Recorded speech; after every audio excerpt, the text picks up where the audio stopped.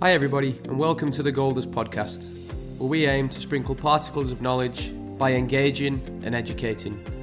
With your co-hosts, father and son duo, Keith and David Mayer. We're excited to have you on this journey with us, and we know our wide variety of world-class guests will provide lots of value for our listeners. To ensure you stay up to date with everything we've got going on the podcast, make sure you subscribe. Today, we welcome Peter Ramage onto the Golders podcast. Pete is an ex-professional footballer and played in the Premier League for several different teams, including his boyhood club, Newcastle United. After retiring from playing, Pete went into coaching. His first role was as the assistant coach at Phoenix Rising in America, and he has recently took a role back at Newcastle United as the under-23s assistant coach. Hiya, Pete. And how are you doing? Welcome, and thank you again for being with us. Pleasure to be on. Thanks for having us. Aye, absolute pleasure. Now, before we dive into a conversation, tell us what it was like, tell us what it is like being back at Newcastle, where you're now part of the coaching staff. Yeah, it's been a whirlwind few weeks. Obviously, we were talking a couple of weeks ago when I was in a much warmer climates. About hopefully being there long term and things like that. And not long after I put the phone down to you guys, I was on a plane back to Newcastle, and that's as quickly as it happened. Really, it was something that came up totally out of the blue. An opportunity that I've always wanted to work back at the club that I came through the system at, and at a level where I'm hopefully going to have an input in and hopefully giving guys a start in their career to become professional footballers. So it's been a whirlwind couple of weeks trying to settle back into Bonnie Newcastle, but enjoying it, and then already enjoying the challenge that it's the new job's given me. Great. When you first started playing at Newcastle so many years ago, share with us what your formative years were like prior to actually becoming a professional footballer. Yeah, I grew up in a little town north of Newcastle, just south of the border of called Berwick upon Tweed.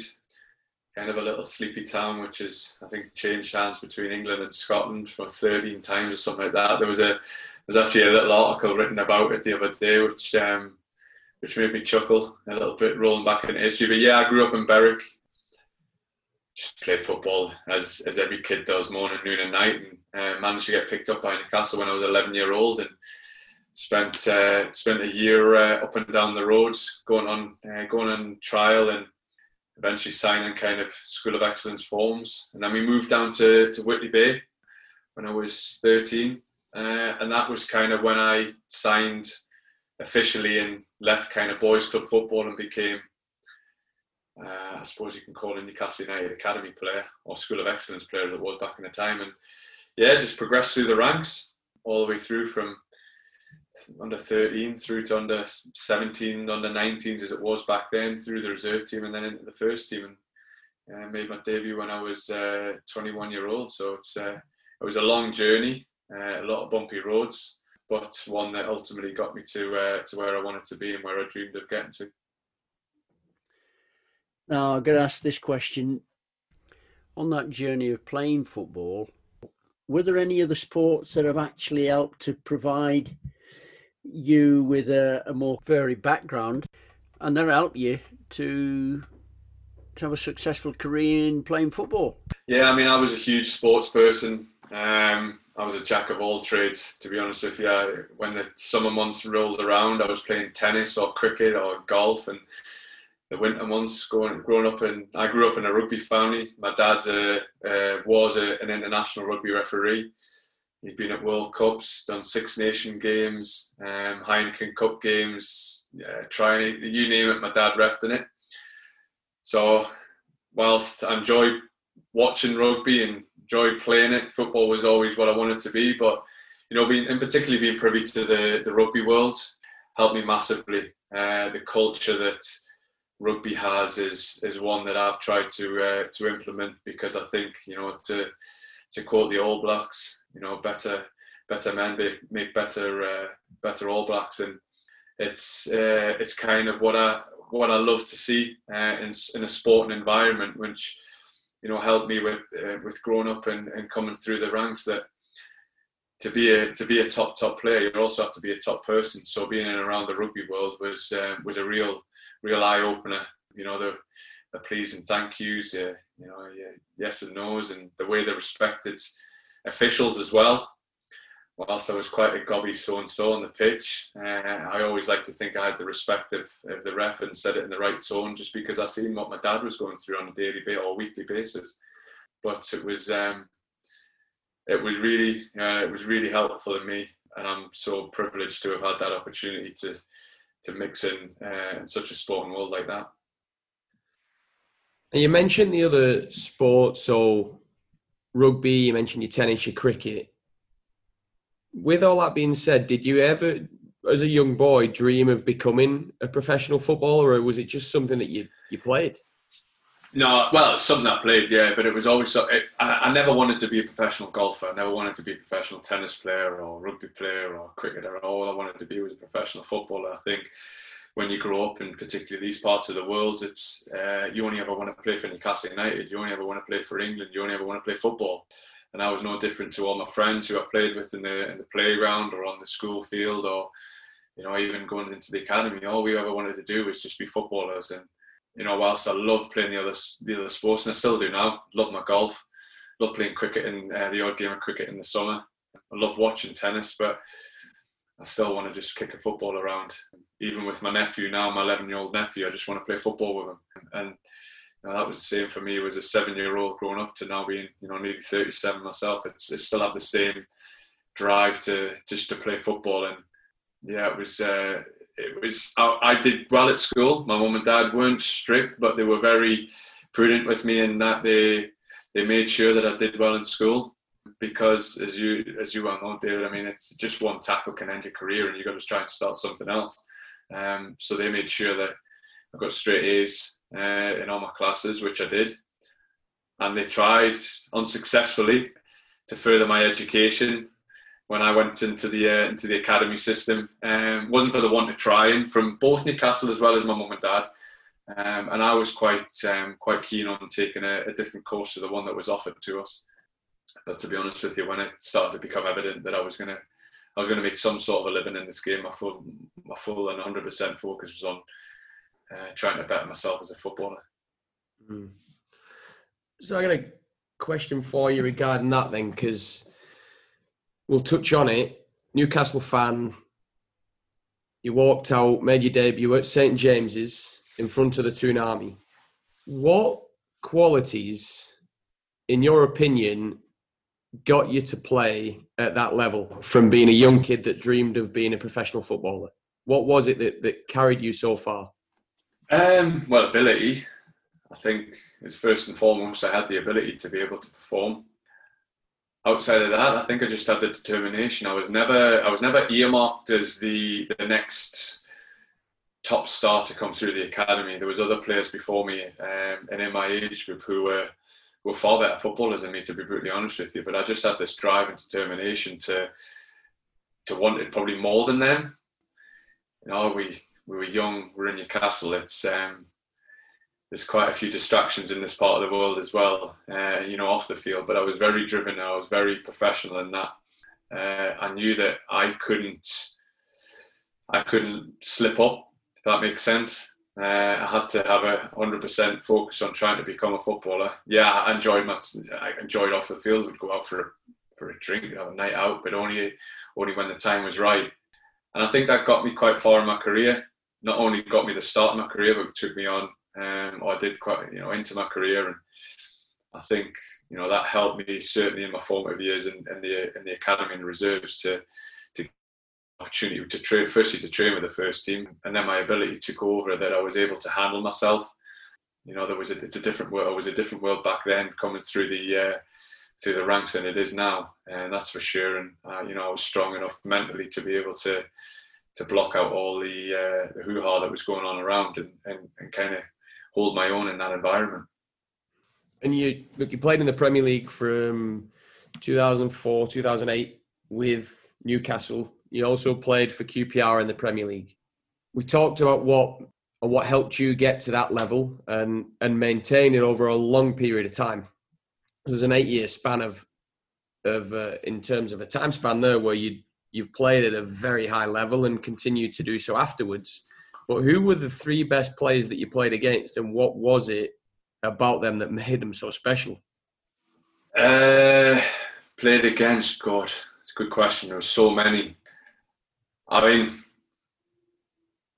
firstly, I made my debut against Ryan Giggs, or made my Premier League debut against Ryan Giggs, and what an unbelievable talent. I mean, for me, it's hard to find a better player that's played in the Premier League, just because he was able to do it from 17 all the way through to his 40s. I mean, you don't do that without being a hell of a player.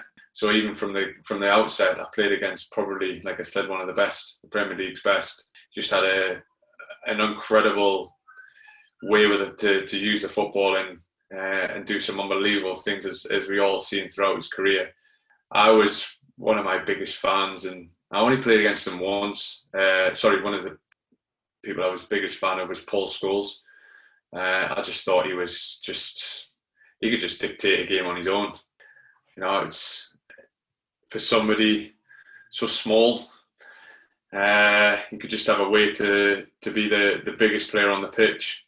I just think it was just a special talent, and I think he was, for me, probably the best midfield player, and suffered that I don't think there was a good enough tactical nous around him in them days, that basically the England team should have been built around him, and not him fitting into just because he was one of many stars. I think, you know, you talk about trying to fit him, Lampard, Gerrard into a team. I think they should have been built around Scholes, and I think, you know, tactical knowledge back then wasn't. I think he would have probably been better suited for now than he was back then. It was basically 4-4-2 every team. You know, Mourinho kind of changed the norm back in 2004 when he came over. I think he would have been. If Mourinho took over England and found a way of getting them 3 in the middle of the park, I think England would have went on and won many major trophies. But yeah, he was just an unbelievable talent. And the last, and I probably have to say this because he paid my wages for a couple of years, but it was Didier Drogba. I think Didier was probably one of the most complete centre forwards I've ever seen in my time. You try to go rough with him, and he could handle himself and give you some more. You stood off him, he could turn, he could beat you with a trick, he could shoot from all angles. You try to get tight to him, he could spin you in behind. He had explosive pace. He could finish with both feet, and he could finish with his head. He just, for me, was probably as close to the complete centre forward as you could get. And yeah, he was probably one of the toughest guys I've ever come across. He hadn't let me forget the time when he came on and when I was playing in the Premier the FA Cup, and he scored the winner as well. So got that one from Dids as well. So Pete, you played just on over 330 games in total in your playing career, and you've obviously come across a lot of players, both playing against and playing with. So out of the time that you played at Newcastle, you played at QPR, Crystal Palace, Birmingham, Barnsley, you went over and did a stint abroad, and then finally finish your playing career in America at Phoenix. Who are the best players you've ever played with? There's 3 that stick to mind. One, the first guy, probably the best player I've ever played with in terms of technician, was Nobby Solano, the Peruvian right winger. I came through as a centre back, but started my playing career at right back. So I didn't really know the position. It was a lot different to playing centre back. I had to do a lot more running, and I had to do a lot more running when Nobby in front of us because he couldn't run. But you give him the ball, and he would find, like Scholes, you could hit it on a sixpence from 40, 50, 60, 70. However, you could tell Nobby to hit something, he would hit it from any distance. He was just an absolute magical footballer to play with. And for me, as well as being a magical footballer, he was just such a great guy. Obviously, being a young lad coming into the Premier League, it's such a a tough time that we were having at Newcastle at the time, he was just incredible with me. He would take me after training, and we'd work on little situations, in particularly crossing, because again, being a centre back, never crossed a ball in my life. So, and Nobby was one of the best. So he'd take me for extra training, and he'd just work with me. And he loved the barbecue and he loved the beer, and we sometimes spend some time around at his, and he was just a great person to play with. Go back to what I talked about, like the All Blacks, say better men make better All Blacks. He certainly was one of them that would fit into that category. The other one, I have to say this, being a Geordie, but Alan Shearer. I got him at the tail end of his career, but working with Nobby, it was just, all Nobby would say is put the ball in the box and I'll get on the end of it. No matter where it is, he'll get on the end of it. And he did. He was, he was a force to be reckoned with in his pomp. He's the Premier League's top goal scorer, and he missed 2 or 3 seasons through serious injury. And he also was a great support for me when I had a serious injury, when I tore my cruciate. He'd been there, done that, seen it. So he was the first on the phone to offer me advice, offer me support. He'd just not long retired. I think he'd 2 years retired. So I hadn't seen him for a couple of years, but he was one of the first ones on the phone to offer his support. But as a player, yeah, he was something special. And like I said, I played with him at the tail end of his career, so I don't imagine what he was like, when he was in his pomp. And third, a guy who I still regard as probably the best captain I ever played under would be Mile Jednak at Crystal Palace. Mile was judge, jury, and executioner in the dressing room. Everything went through him. He ruled with an iron fist, but in a way where he led by example, both on and off the field. Probably one of the best trainers I've ever come across. Looked after his body, looked after himself, and made sure when it came on a Saturday he was best prepared. And more often than not, because of that preparation that he did, he was the best player on the park, and certainly, like I said, probably one of the best captains I've ever come across. You mentioned 3 players there. I'm interested in just pursuing the Alan Shearer route a little bit more and delving into, you've obviously trained against him as well in practice. Yeah. What was he like? Because you're 6'1", Alan 5'11"-ish. Yeah. Yeah. That was what made him so special? He was played like he was 6'8". He just had an unbelievable leap about him. You couldn't get around him because he was so strong. Probably the biggest set of thighs I've ever seen on a man. They were like tree trunks, so trying to get around him, you'd have to.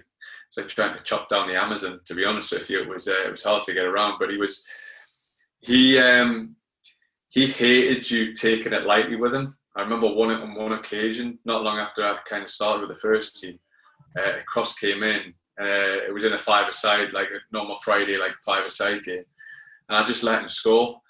And he basically stopped and absolutely berated me in front of everybody.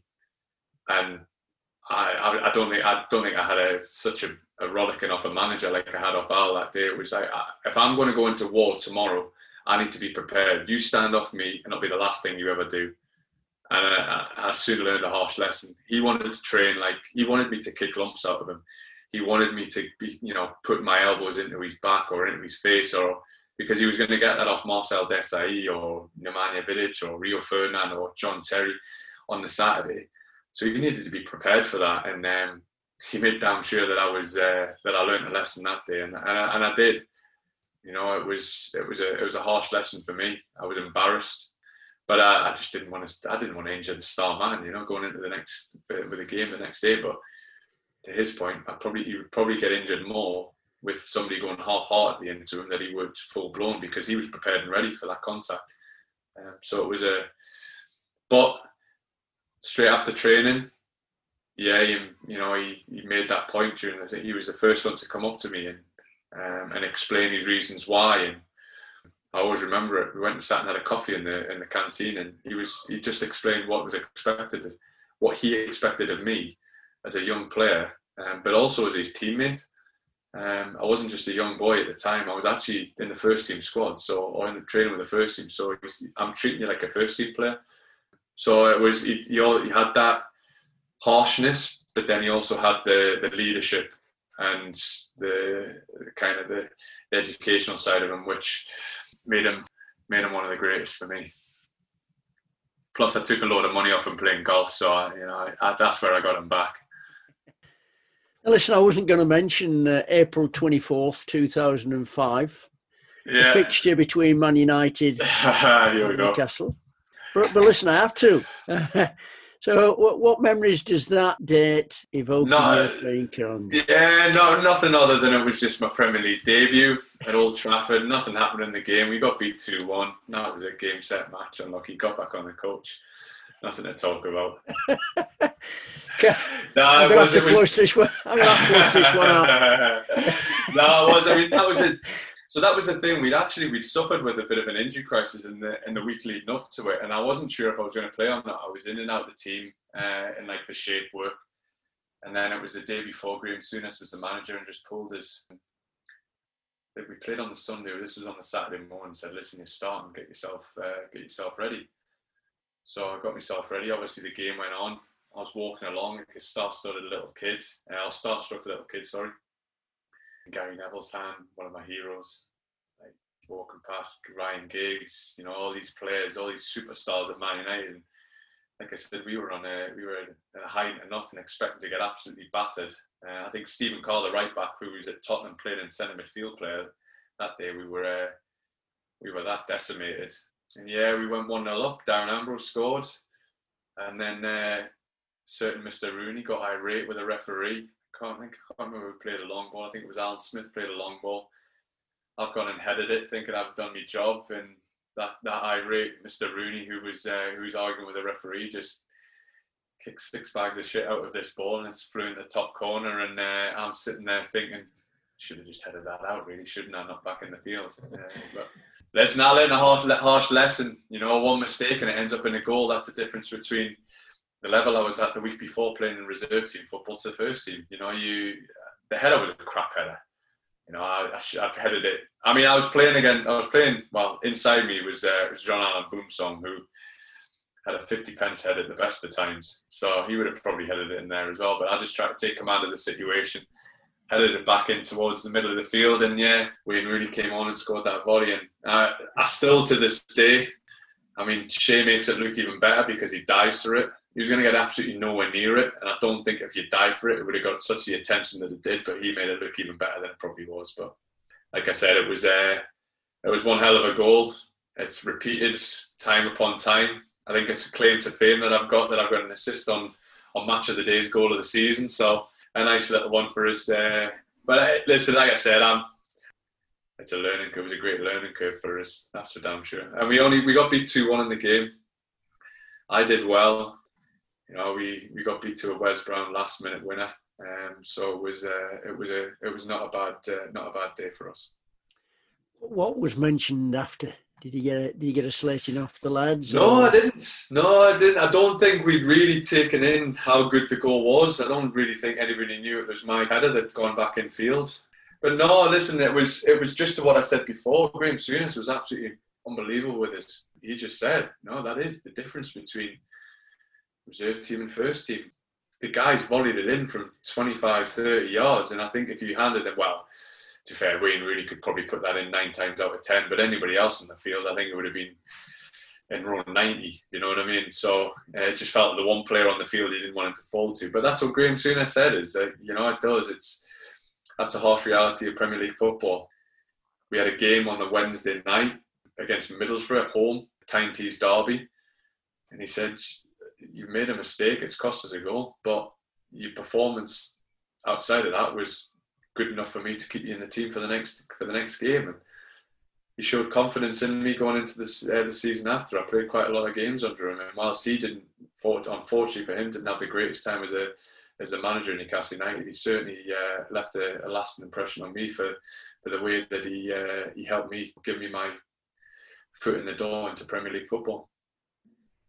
You talk about that, the goals for the header, key role or pivotal part of a centre-back's game. However, it is changing, and it has been changing, especially over probably the last 15, 20 years or so. But in your opinion, what are the differences between the modern day centre back now to when you were playing, and especially in your earlier days when you were making your debut?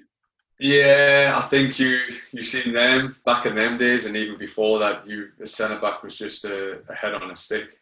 That's all his job was to head it and kick it.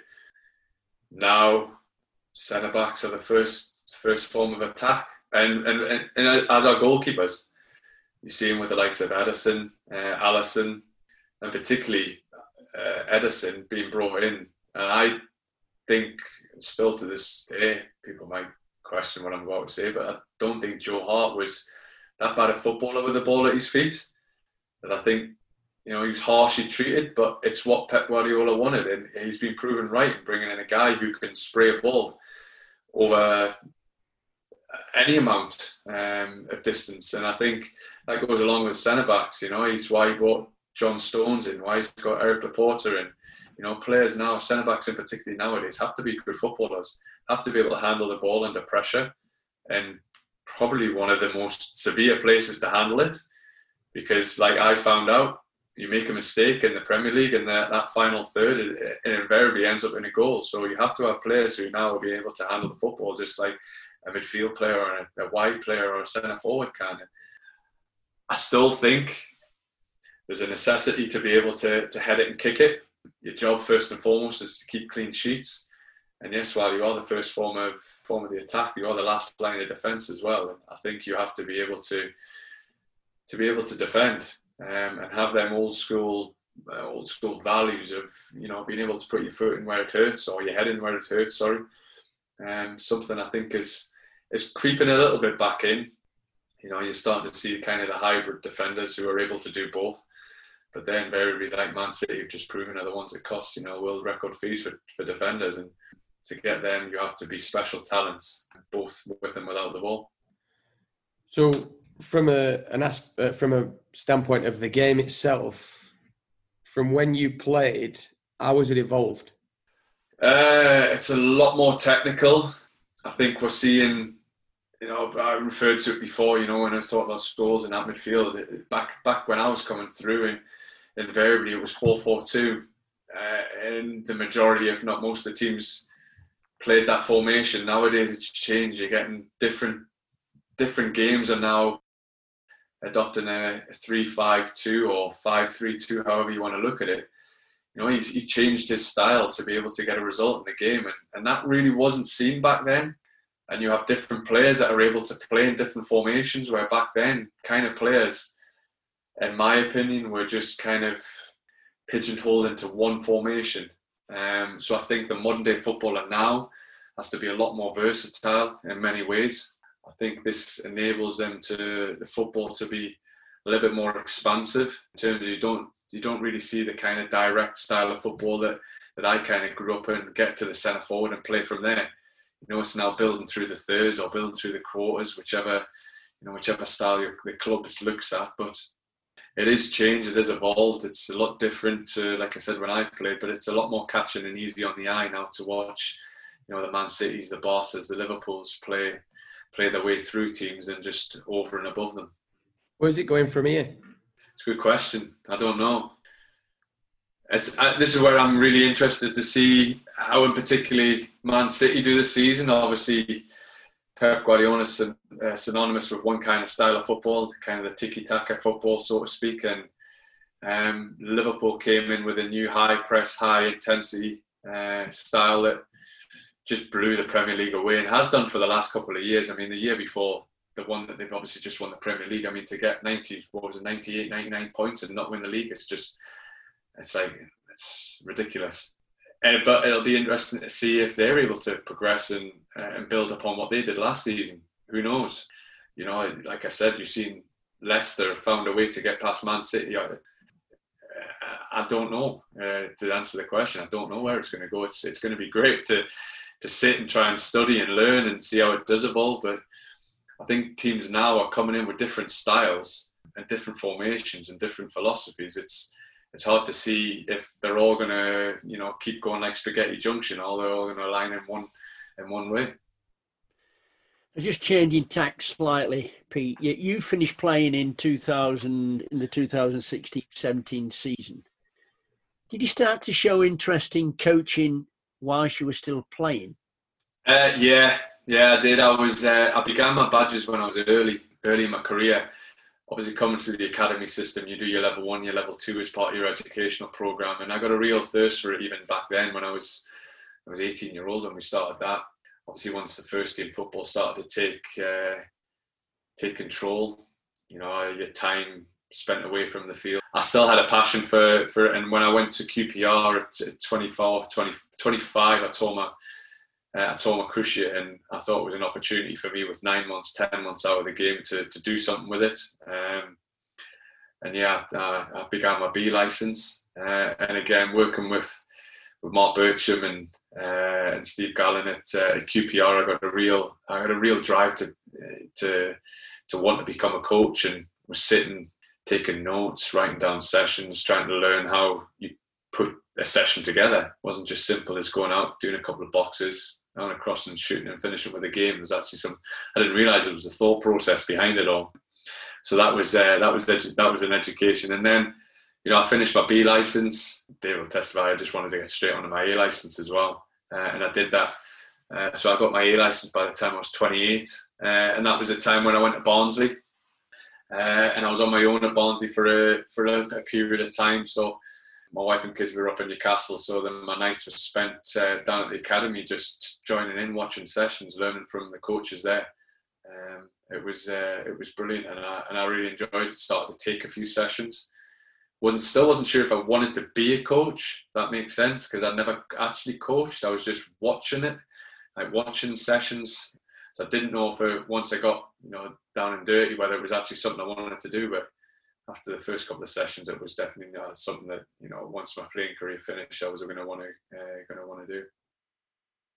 So 28, you get your A licence, and you're now applying your trade full time at Newcastle, working with the under 23s. Share with us what a typical week looks like for you.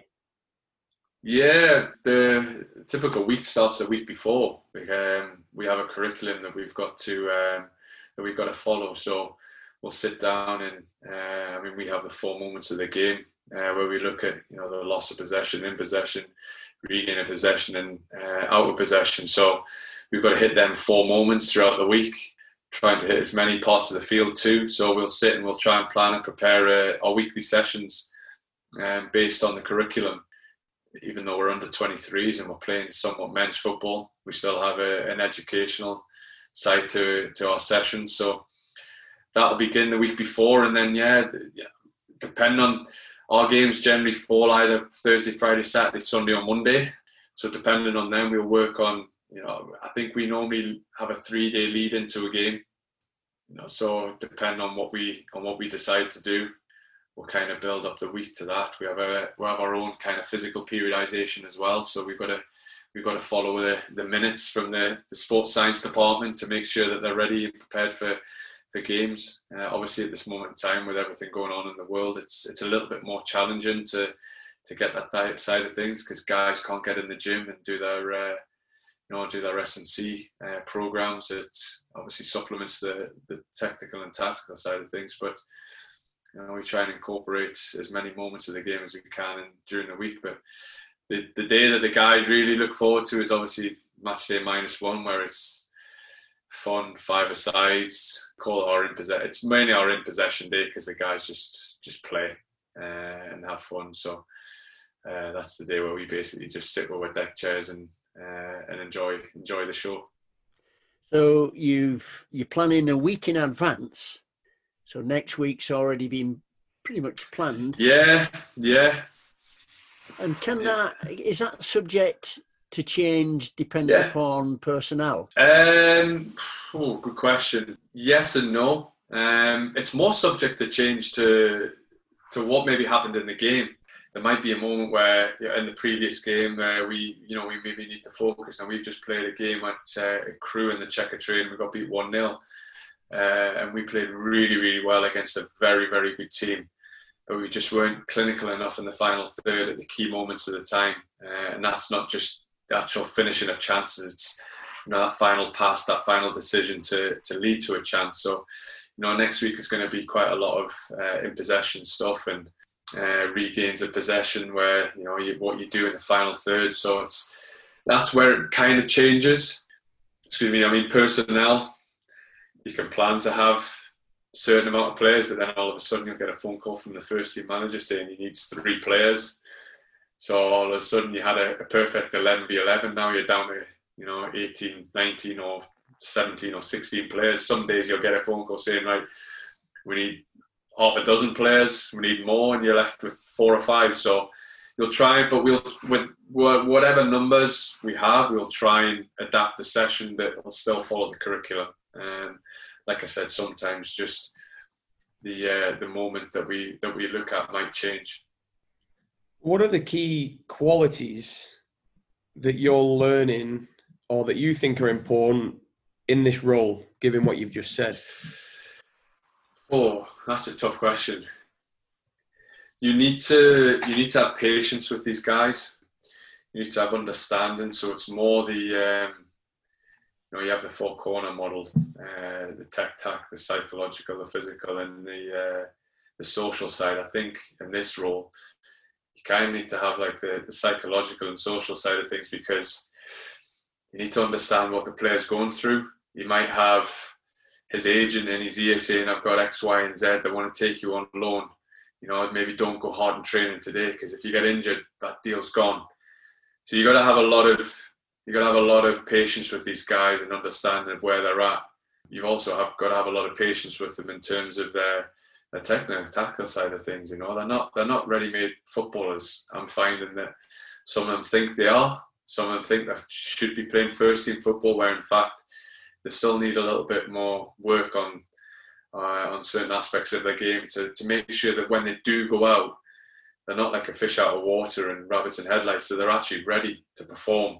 So, a lot of planning and preparation goes into that side of things too, on sending the players out, if they are to go on loan, to send them out to clubs where they're going to benefit and they're not going to be used in the wrong manner that's not going to be able to showcase them. Because harsh reality of it, we have, I think it's 16, 17 players at the under-23s. With all due respect, not many of them are going to make it into the first team, but we've got a care of duty to make sure that they have the tools that are going to enable them to have a career somewhere in the game, at whatever level that their ability takes them. Hopefully they do get into the first team. Hopefully we do have 16 and 17 of them, all of them going into the first team. But if they don't, we have to, like I said, we have to make sure that they have all the tools that are going to enable them to have a career, just like I did. So in your playing career, you played under several different managers, different coaches. You obviously played with players as well that helped you along your way. How much has that had an impact on you in helping now these young players ply their trade? And I guess another one is, as well as that, what qualities did you look for when you were playing? The biggest quality in a manager I looked for was honesty. I just wanted to be told, if I didn't perform well, just tell me. I was brought up to be able to take and handle criticism. In fact, I actually thrived more from that than being told that I'd played well. To be honest with you, I wanted to know what I'd need to improve on and not what I did well. So from my manager, I always asked that we're just upfront and honest with me. And I like to think that that's a quality that I'm going to take into my career as a coach. And I'm going to be able to be honest, but honest in a way that I can help you with it. I came across some managers who were honest, but honest in a brutal way, that it was just the old-fashioned hairdryer treatment. There was no actual constructive criticism behind it. So for me, I'm learning that. I'm still learning that, and I don't know how it's going to go, if that makes sense. There's going to be a lot of mistakes I'm going to make in my career path, but I just want to try and be honest with players, but honest in a way that I'm going to help them. So that was probably, and that came, to be brutally honest with you, that came from Neil Warnock. He was probably one of the harshest managers that I ever came across, and he would give you a hairdryer treatment, but he had this way about him of taking you. He would be still cheesed off with you, but he'd take you into the office and he'd be like, "This is what I'm expecting from you," or "This is what you should have done," or if he did this, that might have led to that. And he had a way about him that, yeah, he was brutally honest with you, and there was no coming backs. If you crossed him, there's no second chances. But he responded to players that were able to take his criticism and work on it and try and improve. And he helped with that process by just being a good manager. And whilst he wasn't the greatest of coaches, he was a good coach, if that makes sense. Like he had a way about him that could be able to bring the best out of players. Pete, you've got lots of playing experiences, and you're building up a portfolio of experiences in the coaching field now. What is it that you're most curious about in your current role?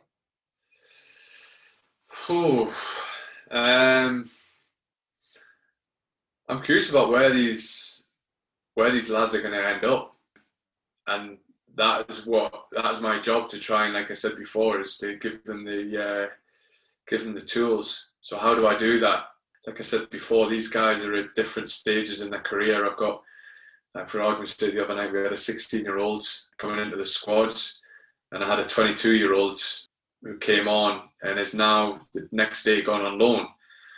So it's trying to give, and I'm curious how to get the best out of these players, how to best educate these players. Some are going to need different methods of education. Some, what I'm learning at this moment in time is some of them like to do the video analysis, some of them don't.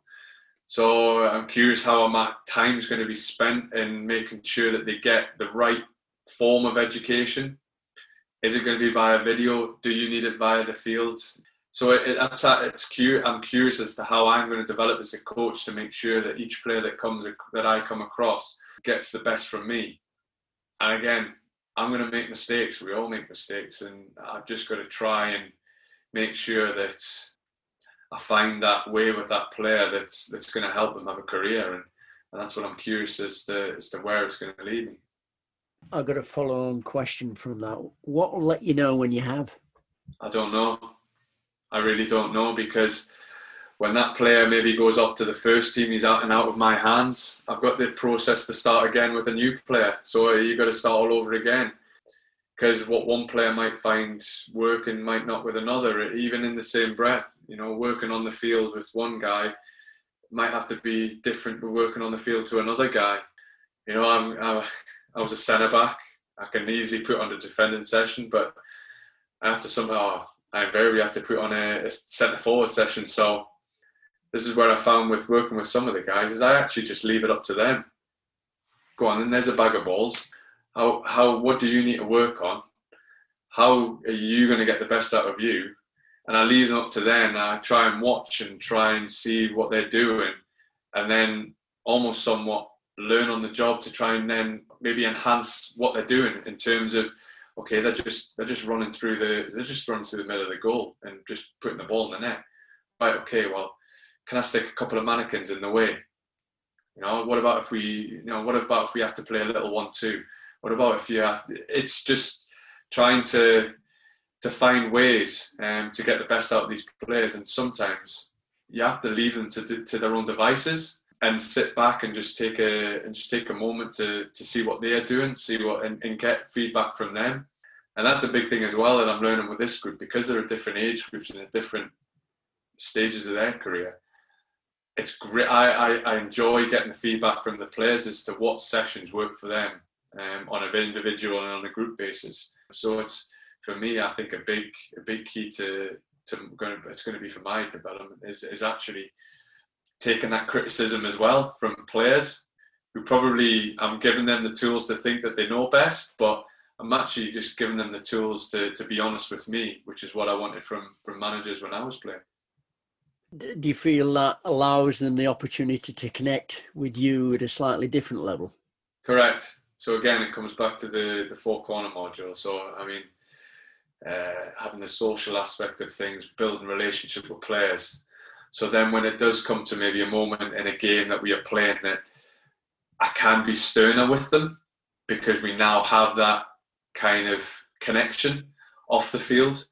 He feels he can trust me. I can trust that player, and I can trust that maybe constructive criticism I'm about to hand the player, he'll take it in the right manner and know that I'm giving them that criticism for him to then, right, well, then can we go out and work on this on Monday morning?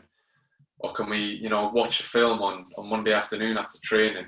So it's trying to give the players a little bit of trust. And I think that's key in this development stage as well, that players they don't know where they're coming or going sometimes. So if they have the trust of myself and Chris Hogger, who's the lead coach at the 23s, then we're on the right path to be able to give them the opportunities to have a career. And dealing with players at these levels, which lots of them will be aiming to pursue professional career, long-term professional career in the Premier League or other leagues, ultimately aiming they're at Newcastle, they want to be staying at Newcastle. But dealing with different cultures, Pete, I'm sure you've got them in the dressing room. How do you deal with that? Yeah, you have to have empathy for every culture. You can't disregard it in one. You can't disregard one to the other. You've got to be able to find a way of supporting them, supporting where they come from. I had it at QPR when I was there with Adel Taarabt. Obviously, he would go through Ramadan, so it was obviously a tough period for him in regards that physically he wasn't at 100% because of his religious beliefs and what he was going through in that particular month. So we had to have a lot of empathy for him and support him and making sure that he was, whilst he was going through that period, that he had the support of us. And it's the same as a coach. What we're finding as well with guys at this kind of age group, they're moving away from home into maybe an area of the world that they haven't got a clue and no support network. So you have to make sure that, and we have a really, really good backroom staff that give them the support to be able to leave the training ground, leave the football field, but know that they're in the right hands, whether it be finding them an apartment or getting them sorted with a bank card or a mobile phone, or even simply just going to get them the shopping because they can't cook, so you got to go and get them the right food and make sure that they're getting fed and watered properly and things like that. So it's a lot. I mean, you guys will know as well as I do. Everybody's different. Nobody's the same, but you've got to make sure that each player gets the same kind of care and attention to make sure that when it comes to match day and kick-off time, that they're in the right mental and physical state to perform. Ever come across players where you feel there isn't a connection with them, and getting the message across to them for the greater good of the team, but you've not been able to have that association, being able to communicate to them at a level where they're going to understand it, or even if register you? And if I'm brutally honest with you, it's a yes and no to the answer. And I explain no in terms of I've not really had that quite. I haven't experienced that yet as a coach personally. I like to think that I've got a good way with players, that I understand what each player needs. Some of them don't. I don't need to be their best mate. I just need to be able to be their coach. But when I was at Phoenix, Rick Chance, the head coach there, he was the head coach, so he couldn't have some. You had to pick an 11. Some guys didn't play, and some guys didn't play 1 week, 2 weeks, 3 weeks, 4 weeks, and as we all know, and when it comes to him trying to be, telling you what you need to do, the years flap over and shut, and you don't listen. And what words are said goes in one ear and out the other. So this is where I like to think that the relationships that myself and Blair Gavin, who's the other assistant there, that we were able to then go to the player at that moment in time and be like, listen, we're not sure if he's making the right decision, but come on, you need to do more. So let's get a bag of balls. Let's go and do this. Let's go and do that. Or let's go and sit in front of a laptop. This is what we need to get you working on. Remember that moment when you were playing. This is what you got to repeat day after day. So that's where I seen it kind of being the assistant, that the head didn't have the relationship with the player. So this is where me and Blair, the assistants, we kind of stepped in. So, but on a personal level, I mean, some of the players that I've coached might say, yeah, I can't stand Rami. He's just a big Geordie. I don't understand him. Can't be bothered to understand him. He's in my heart. He says he's in one. But I haven't experienced that quite yet. I'm sure I'm going to find it somewhere down the line. I'll find that player somewhere down the line. So maybe it's like me and Chris talk about. Sometimes there's got to be a moment where there's a good cop and bad cop, and that might be the moment when I'm the bad cop and he's the good cop. So, final question for you. If you had any advice for the people listening on how to become a more effective coach, what would that advice consist of? Be open. And by that, I mean, understand that you don't know everything. You may think you do, but you don't. There's always somebody that's able to give you advice. And I think you've got to learn to make mistakes. I'm sitting here with two guys who know the game well, but I don't think that we all make mistakes, and you've got to learn from them. But be brave enough to make them mistakes. You know, if there's a session that you're not quite sure if it's going to work, try it. Because if it does work, great, you found a new session. If it doesn't, well, what can I tweak? How can I make it work? Again, go and ask the players. That session didn't work, did it? What didn't work about it? So being open and honest and being mindful that you don't know everything. So be brave enough to take the criticism, but also be brave enough to try new things, or be brave enough to go against the norm somewhat. Sometimes I think coaches just go with the tried and tested sessions, which are great, but have a little bit of imagination to them, and don't be scared to for them not to work. We all become better. I've certainly become better more so for the mistakes that I've made than the achievements that I've did. Pete, listen, thank you ever so much for creating the time to be with us. It was a pleasure to be here. I would only have bedtime here for the kids, so it would probably been either this or Peppa Pig and far out of chat football. Well, let's do it again then. Same time tomorrow? Same time tomorrow. Yeah, listen, thanks very much, Pete, and good luck on your coaching journey. Thank you very much.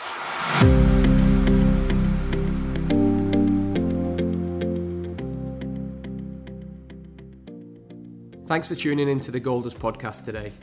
If you enjoyed this episode and you haven't already subscribed, please do so. Your continued support is highly appreciated, and it means so much to us knowing that the content that's being produced is providing value in people's lives. If you would like to know more or get more information from us, you can follow us on Twitter @GoldDustPodcast, and also you can visit our website at thegolddustcoach.com. Thank you, everybody.